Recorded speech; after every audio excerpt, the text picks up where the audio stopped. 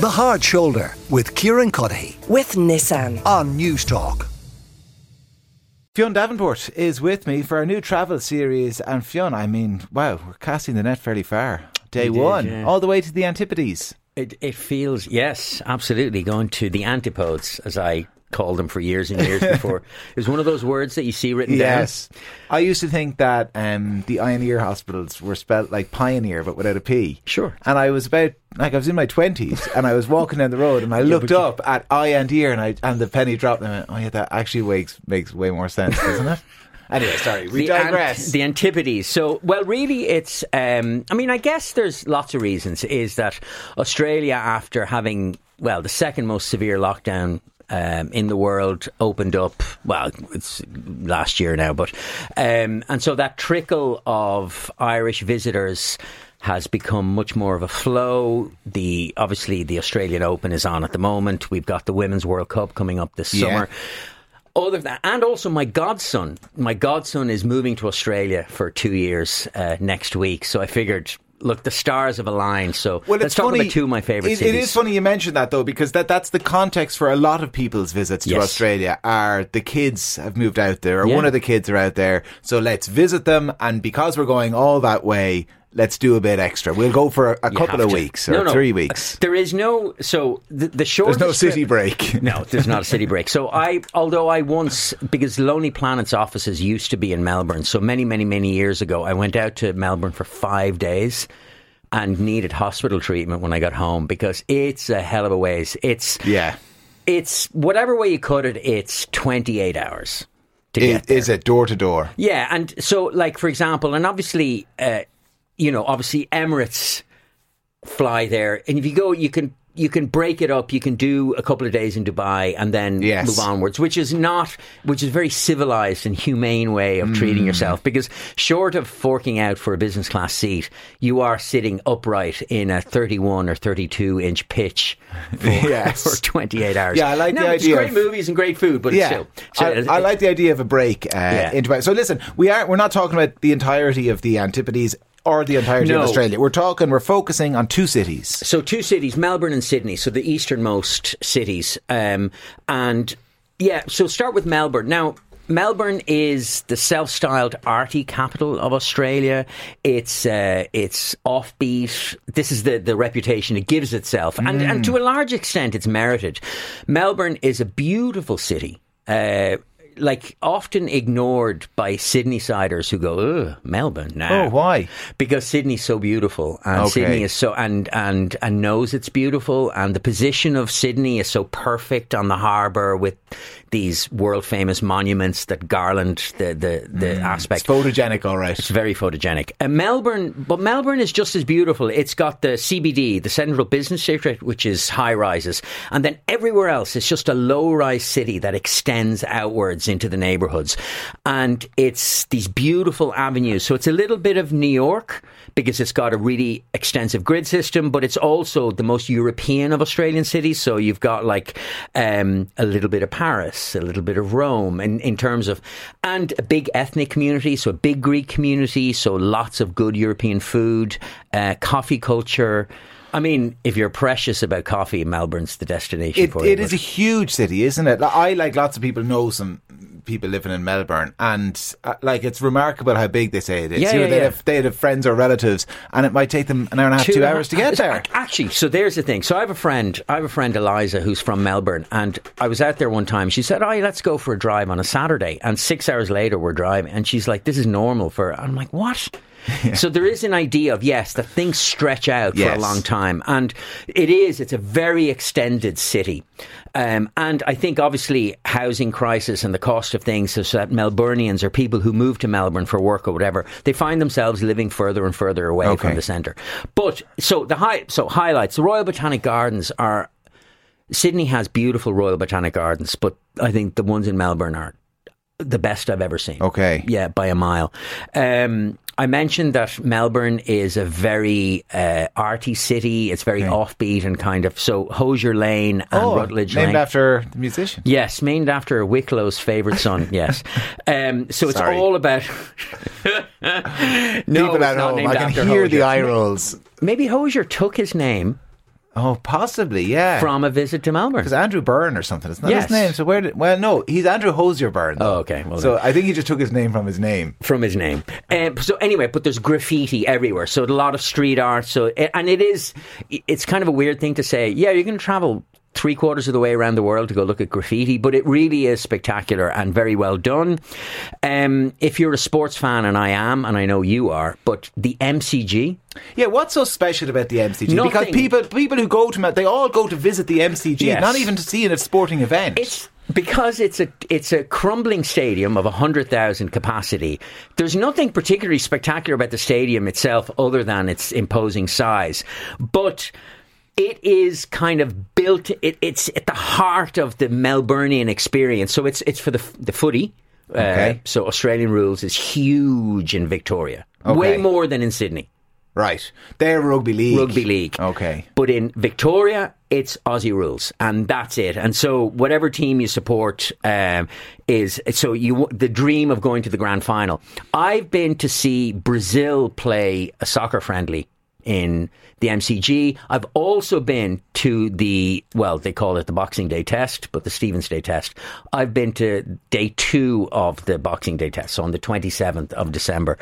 That's a cricket test. Yes, sorry. That's what I mean, yes. I went to see India play Australia. And it was amazing. And just the day out in the MCG is amazing. And I've never been to the tennis. I was in Melbourne when the tennis was on. But I've never been to see the tennis, but I'd love to do that as well. Yeah. It's a very... So the point being is that a very sporting city, the MCG as a kind of cultural heartbeat of Melbourne's sporting identity is definitely worth going to see. It's got a really good sports museum. So Australia, which is a country that heralds its cultural credentials, very much sport are a big part of that. The sports museum in the MCG is really worth a visit. What about St Kilda? This is this kind of seaside suburb it's the only suburb of Melbourne that I know, and I'd wager lots of people at home are the same. So the beach in St Kilda is, can I say manky? Yeah, you can say it. It's awful. It's okay. not. No, it's not a nice.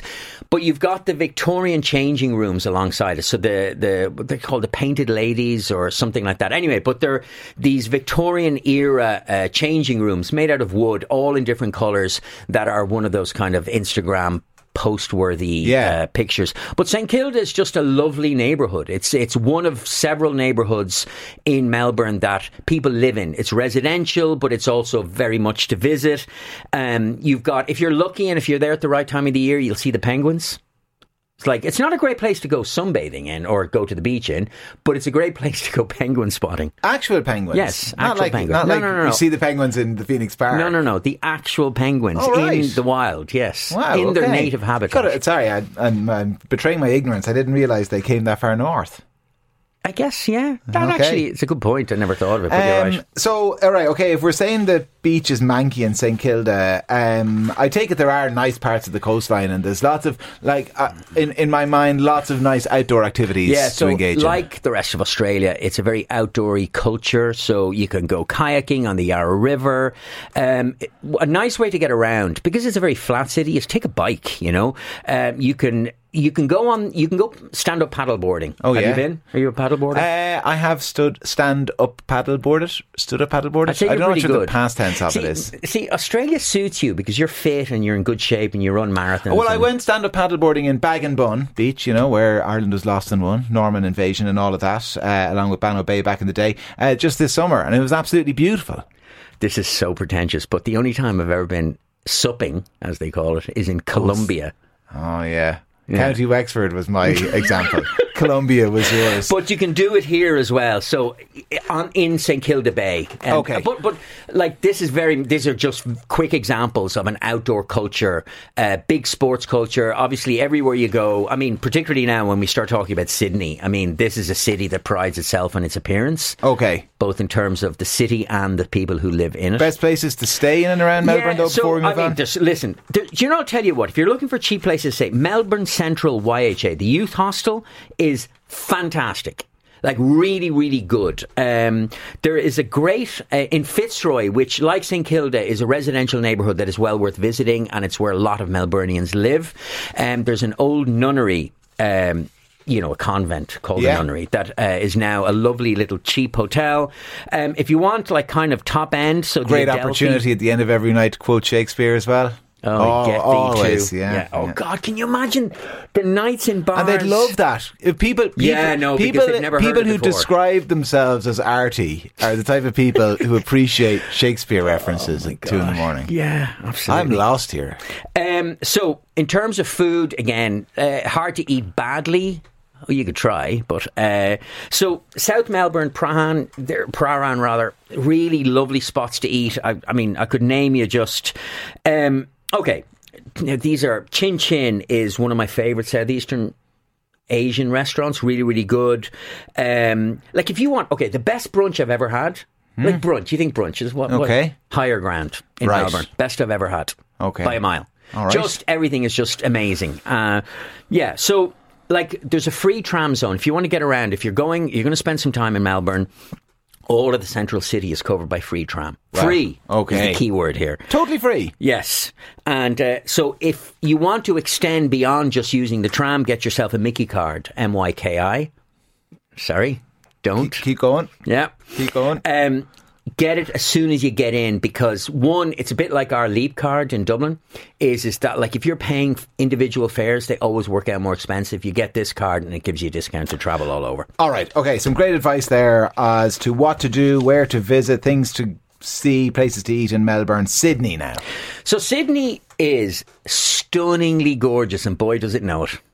Yeah. Now, I say this with slightly tongue-in-cheek, as in all my friends are from Melbourne, so I'm probably slightly infected with their anti-Sydney prejudices.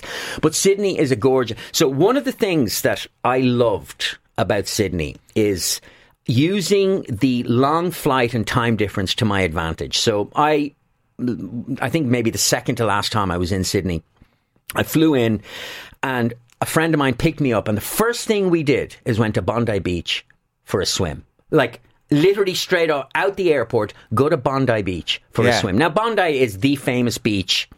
It's in TV and all the rest, but it is absolutely worth going to, and it's the best way to get over that 28-hour flight. Just dive into the ocean, get something to eat then, and like honestly, I won't say you feel refreshed in the sense of that you're ready to take on your Australian holiday, but nothing will make you feel better after a long flight.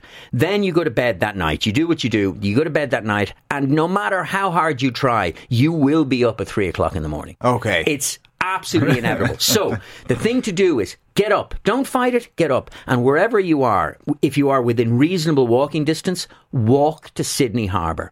Okay. And the Opera House and the Harbour Bridge.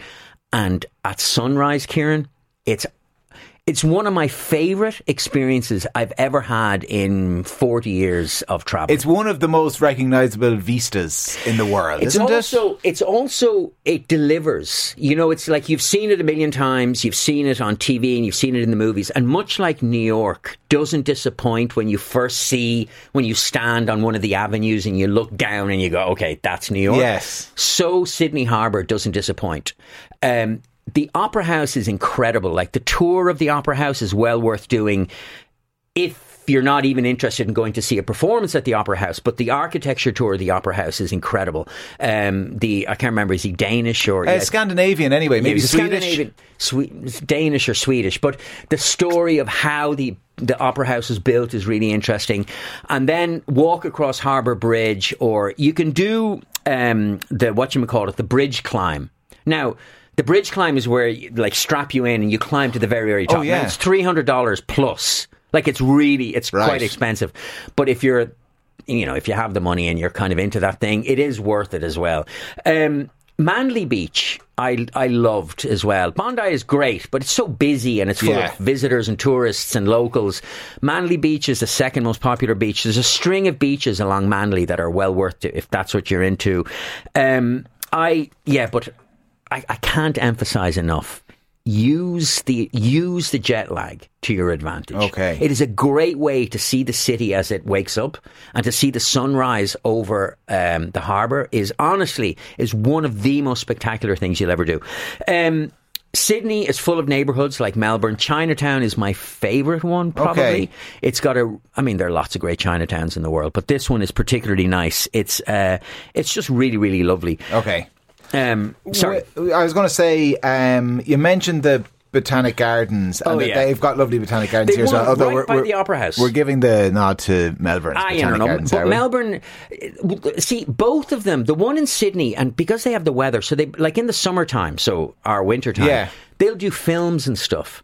Like, one of the nicest things to do in both cities is when they have their cinema nights, is to get a blanket and a bit of a picnic or a bottle of wine or whatever, and you just lay out in the grass. They show the film in the Botanic Gardens. Honest to God, it's pure civilised, I tell you. So, I mean, beyond the obvious, I mean, is there anything off the beaten track, is that the way to describe it, that you might recommend to do, even in terms of activities? Because I'd assume most people going will have things like, you know, Chinatown and the Opera House and the bridge. One of the things on I didn't the mention agenda. is I didn't mention museums, because there's lots of different museums, whether you're into native art, or into modern art, or you're into history. So both Melbourne and Sydney are replete with good museums. Like, really, they invest a huge amount of effort and money into making sure that their museums are world class. So if you are a culture junkie and that's what you won't, and one of the criticisms that Australians generally make of Sydney, which I think is jealous, is that they're very superficial or shallow, which I find is nonsense.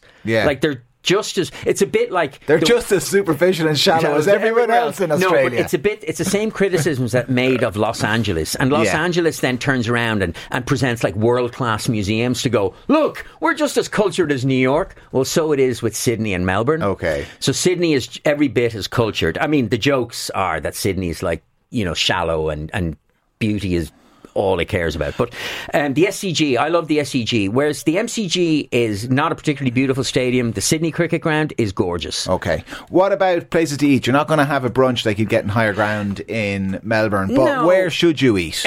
Okay, so if you wanted, like, Chinese food, Asian food generally is really worth seeking out in Australia. Mr. Wong is very good. For modern Australian dining, I really liked Esther.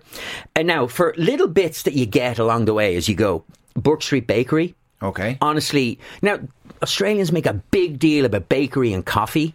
So baked goods, I mean, they're so precious that would annoy you. Right. Oh, that's not a flat white, mate. No way. And you're like, shut up. Just, I want a coffee.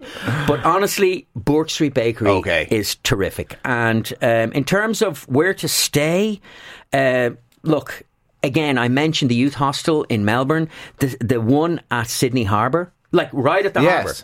Amazing. Okay. And how to get there? Emirates fly there. I mean, look, I'd be remiss of me. There's lots of ways to get to Australia, but I've flown Emirates a load of times, and I absolutely, you know, it's brilliant. All right. They're super comfortable. And listen, great advice there. We'll get it all up online, because I'm conscious there will be people maybe planning trips and they might have missed some of the places we mentioned, including the restaurants, places to stay. So we'll get all of this up online as quick as we can. Fionn Davenport will talk to you again at the same time next week. The Hard Shoulder with Kieran Cuddihy. With Nissan. Weekdays from 4 on News Talk.